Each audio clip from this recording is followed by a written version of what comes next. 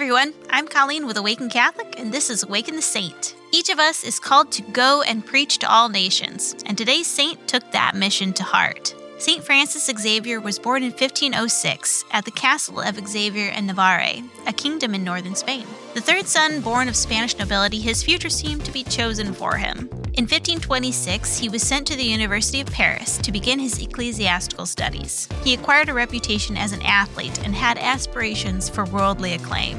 All of this changed when 3 years later, a new roommate was assigned to him by the name of Ignatius of Loyola. Being 15 years older and a seasoned soldier, Ignatius had already undergone his own spiritual conversion and was looking for like-minded men who shared his ideals. Francis was initially reluctant to listen to Ignatius, but eventually he was won over and became one of the 7 who in 1534 made vows of poverty and celibacy, becoming the first members of the Society of Jesus. They promised to devote themselves to the salvation of believers and non-believers alike. Francis then applied himself to the 30-day spiritual exercises devised by Ignatius to guide himself toward greater generosity and service to God and mankind. This became a practice that influenced the rest of his life. In 1537, he was ordained a priest, and 3 years later found himself being sent on mission to India. The first 3 years of his time were spent along the southern coast with the Pauravas, who were simple poor pearl fishermen. Living among them, he instructed them in the faith through an interpreter, winning many over with his conviction and sincere heart.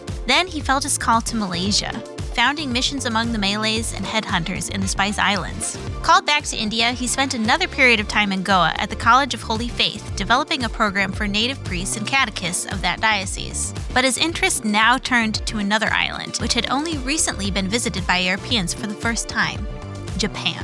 Traveling with a Japanese man whom he had converted in Malaysia, Xavier entered Japan in 1549. He learned enough language to get by, but discovered that the people were repulsed by his evangelical poverty, a practice that had won many over to the faith in Europe and India. So he changed his approach. Xavier adopted a studied, regal appearance while in Japan to reach a culture which prized poise and class.